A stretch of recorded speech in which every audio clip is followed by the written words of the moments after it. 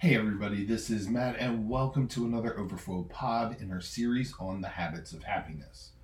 We're going through the joyful book of Philippians and looking at the path of happiness, which is actually humility in chapter 2.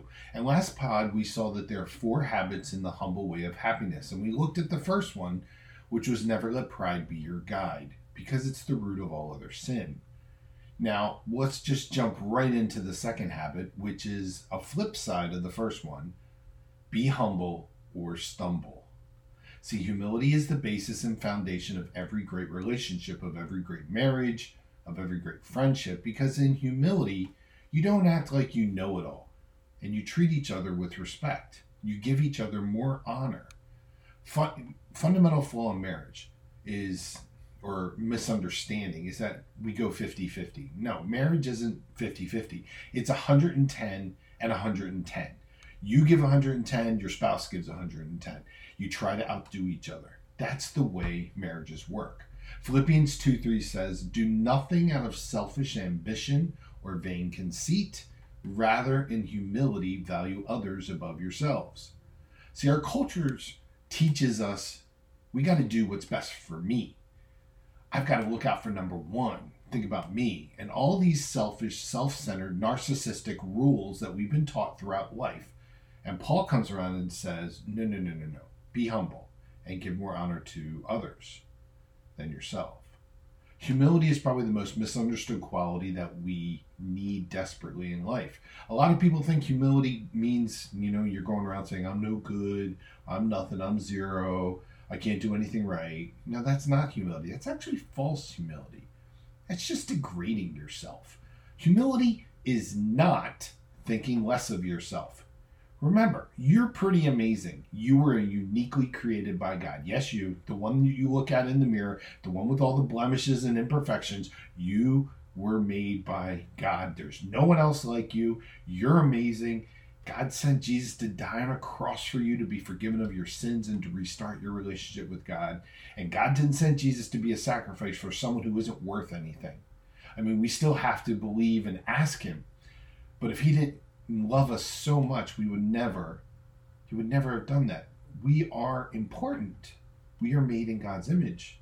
And whenever we degrade ourselves or practice false humility, we're degrading what's most important to God. So don't do it. Humility is not thinking less of yourself. Humility is thinking of yourself less. Hear the difference? It's not thinking less of yourself. It's just you think about other people more. The more you think about other people, the less or the more humble you are. We're all a bundle of strengths and weaknesses, and you have some great strengths. You do. You may not think so, but you do. And you have some great weaknesses too. And those you can be like, okay, I got those. But you also have strength. And humility is being honest about both. I'm good at this. I'm not good at that. I'm strong in this. I'm really weak in this. I can tell you, I have some great strengths and I have some enormous weaknesses. Just ask my family. They'll tell you. I'm not trying to hide them. Humility is simply being honest about who you are. If you walk into a room and you think, what does everybody else think about me? How do I look? Is my makeup on just right? Is my hair parted, combed, brushed? Well, you're being prideful. You're thinking solely about yourself. If you walk into a room and be like, hey, I wonder what so-and-so's going. I wonder if they're okay. I wonder how I can help some of the people in here. The focus isn't on you. You're being humble. It's on other people. Yesterday, I cooked chicken on the grill for the kids for dinner, and I wasn't feeling great. But I did the bare minimum to provide food for the kids. But then I decided to think, what else would they like for dinner?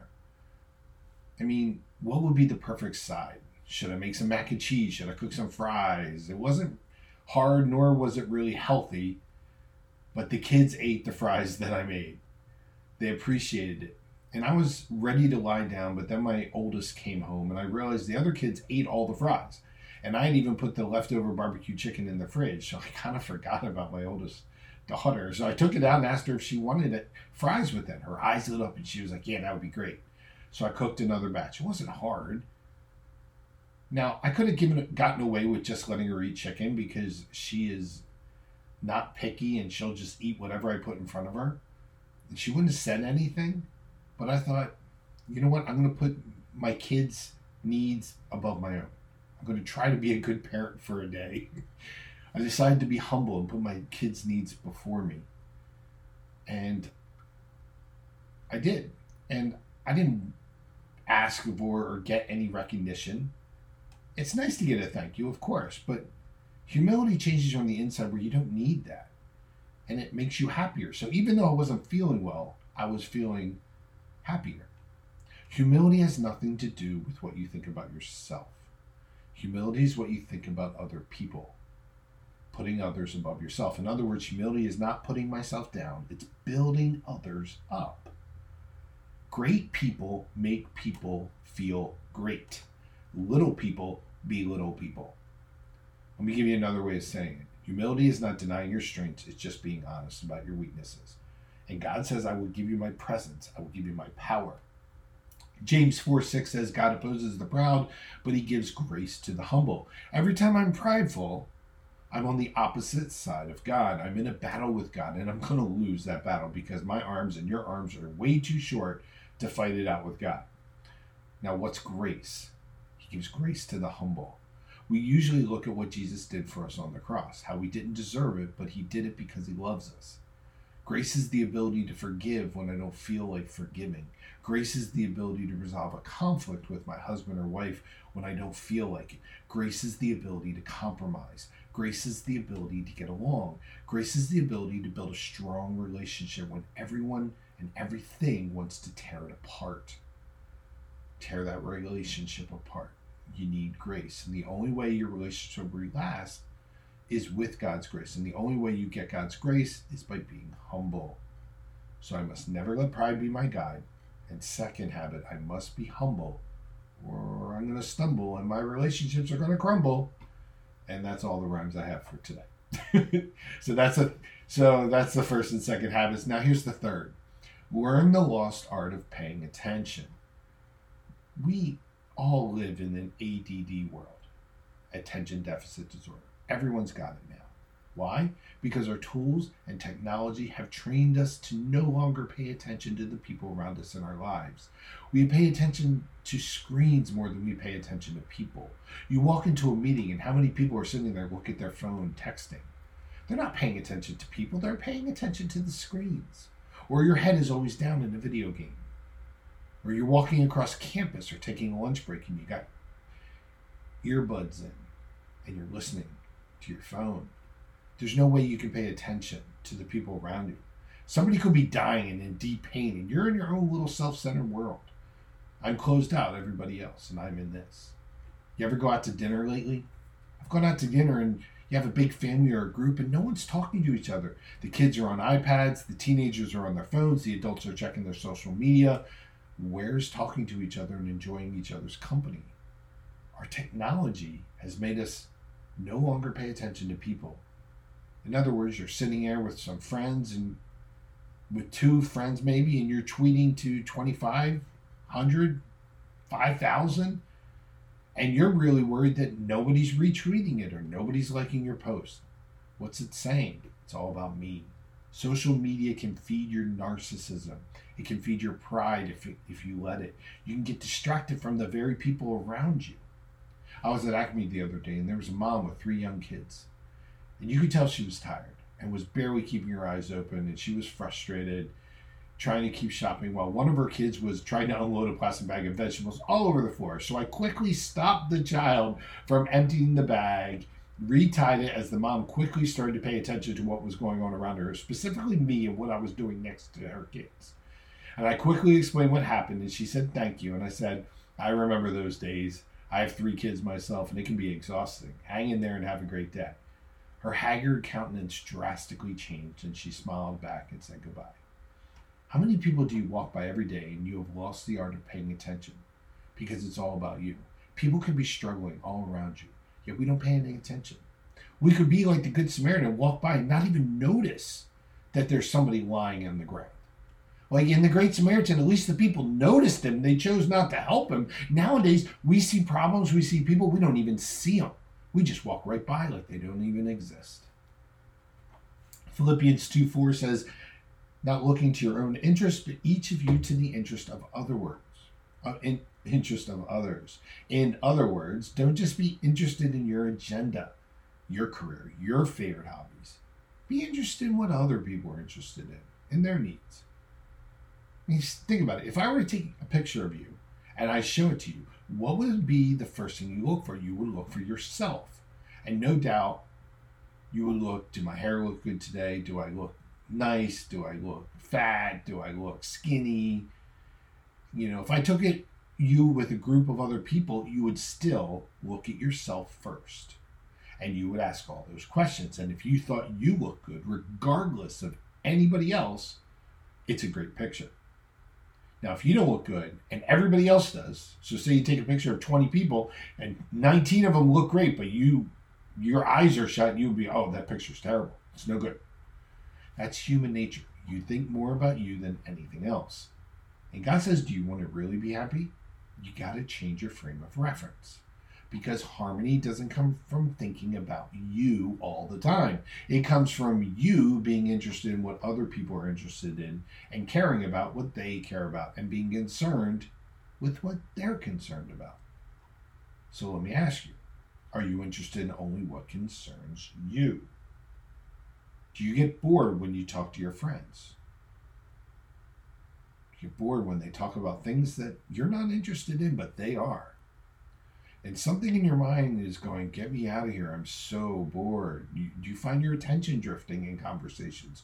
You need to learn the lost art of paying attention because it's actually an act of love. The greatest gift you can give somebody is your attention because attention is your time and your time is your life. You're never getting it back.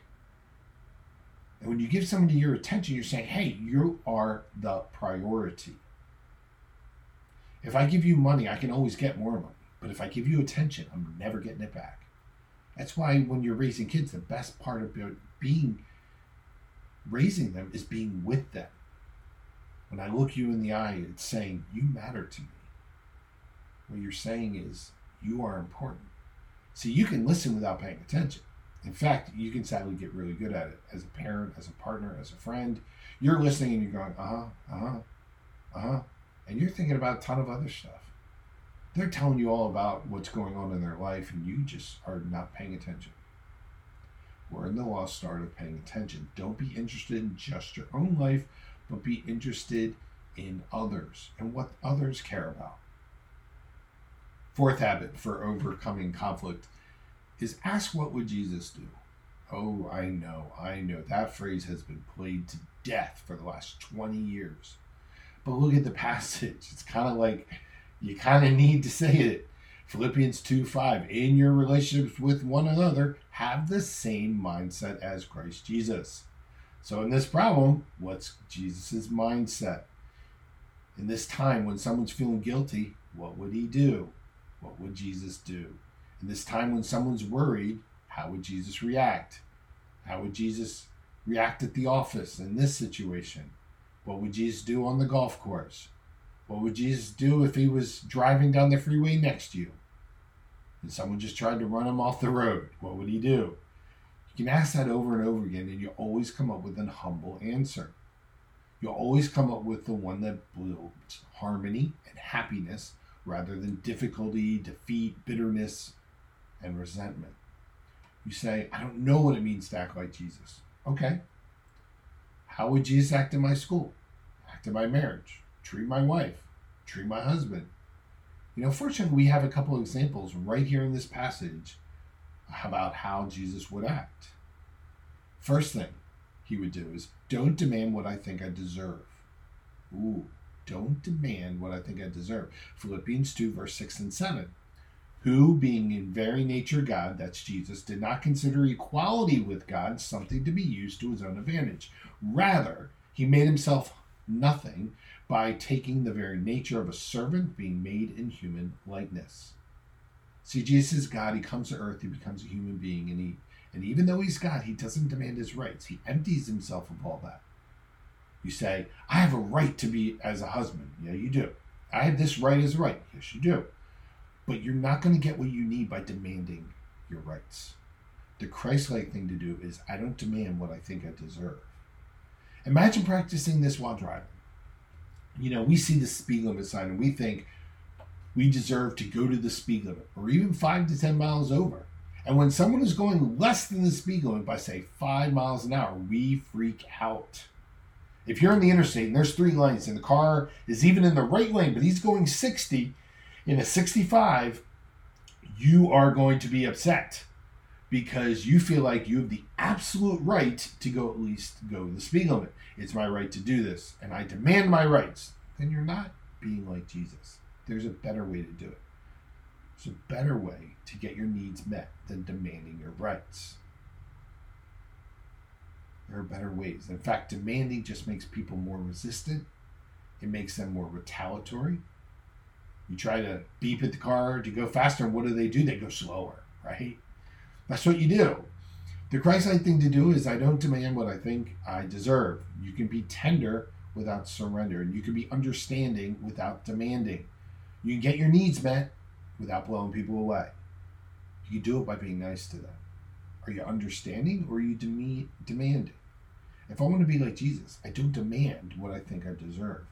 Second, look for ways I can serve. Verse 7, he made himself nothing by taking the very nature of a servant. So if you want to be like Jesus, you're going to have to learn to serve. That's the exact opposite of our culture. Our culture says the whole goal, main thrust in life is to get other people to serve you. The more people you have serving you, the more important you are. The more you give your life away, though, the more God blesses you with honor. It's kind of called the Mother Teresa principle. I've heard of that.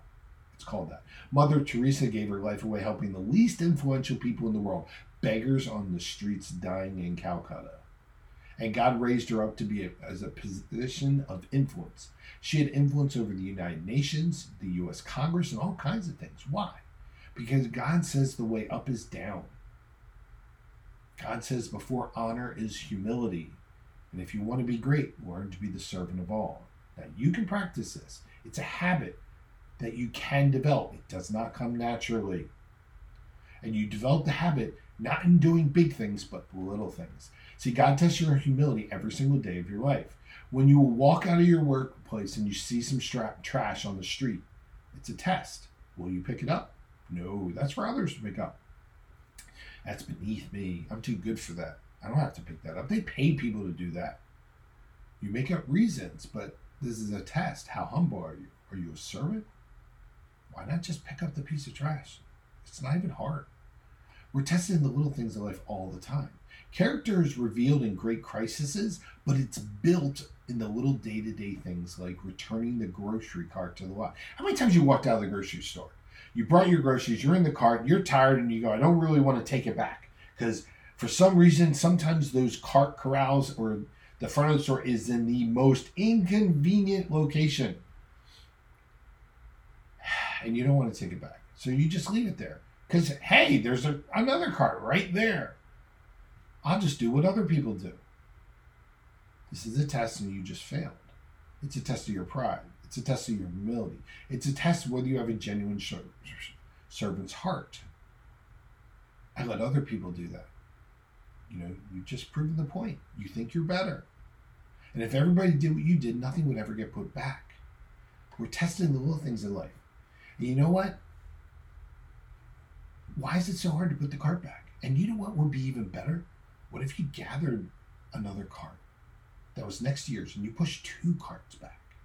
Whoa. We are tested in the little things in life, and then it's shown in the big things. So if you want to be successful, if you want to be great in the big things, look at the little things. Third, do what is right even when it's painful. That's what it means to act like Jesus. What would he do? He doesn't demand what he thinks he deserves. He looks for ways that he can serve. And he do what's right even when it's painful. Verse 8, and being found in appearance as a man, he humbled himself by becoming obedient to death, even death on a cross. He did the right thing even though it was excruciatingly painful. That's what it means to do what's right when it's painful, because Jesus is the ultimate model of humility. Now, is there a payoff to all this? Is there a reward? Yeah. Because Jesus was the greatest example of humility, God has given Jesus the greatest honor in the universe. Verse 9 to 11. Therefore God exalted him to the highest place and gave him the name that is above every name, that at the name of Jesus every knee should bow, in heaven and on earth and on under the earth, and every tongue acknowledge that Christ is Lord, to the glory of God the Father. It says Jesus has a name greater than every other name. Have you ever wondered why people use Jesus' name to swear? Have you ever really thought about it? Nobody ever says my name. Nobody says, oh, Matt Nancy. Nobody ever uses that to cuss, because we don't matter that much. Why do people use Jesus' name? Because there's no name higher in the universe. People who swear don't even realize when they're swearing why they're using Jesus' name, because there's no higher name. There's no greater name. People don't go, oh, Buddha. They say, oh, Jesus. Why? Because there's no greater name. People don't go, oh, Allah. No. It's because Jesus is a greater name. Notice it says one day in heaven that everyone's going to be gathered at the judgment day. And every single person who's ever lived, every knee will bow. This is the highest honor. And every tongue will confess. In other words, they're going to finally admit that Jesus is Lord and give God and give glory to God the Father. Even atheists are going to acknowledge the truth. Every knee and every tongue will confess. You know, sometimes I get discouraged when I look around the world and think about how much worse can it get.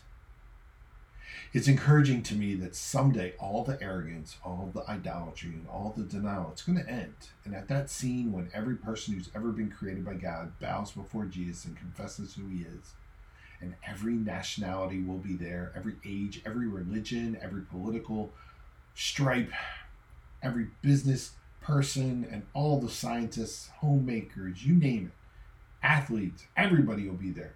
And they'll all be saying one thing, that Jesus is Lord.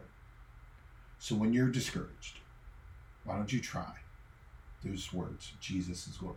When you're tempted, say Jesus is Lord. When you're worried and feeling stressed out and fearful, say Jesus is Lord. When you're fatigued, say Jesus is Lord. When you're lonely, say Jesus is Lord. And when you're grieving, say Jesus is Lord. It may look like the wrong side is winning, but Jesus is Lord.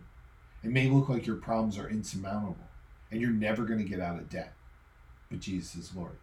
It may look like you feel like you can't cope with one more day, but Jesus is Lord. It may look like we're never going to resolve these marriage problems, but Jesus is Lord. It may look like circumstances are against me and that people want to defeat me, but Jesus is Lord. He's God and we're not. That's called humility. And ultimately, it's the path of happiness. So let's recap those 4 habits of humility. Number 1, never let pride be your guide.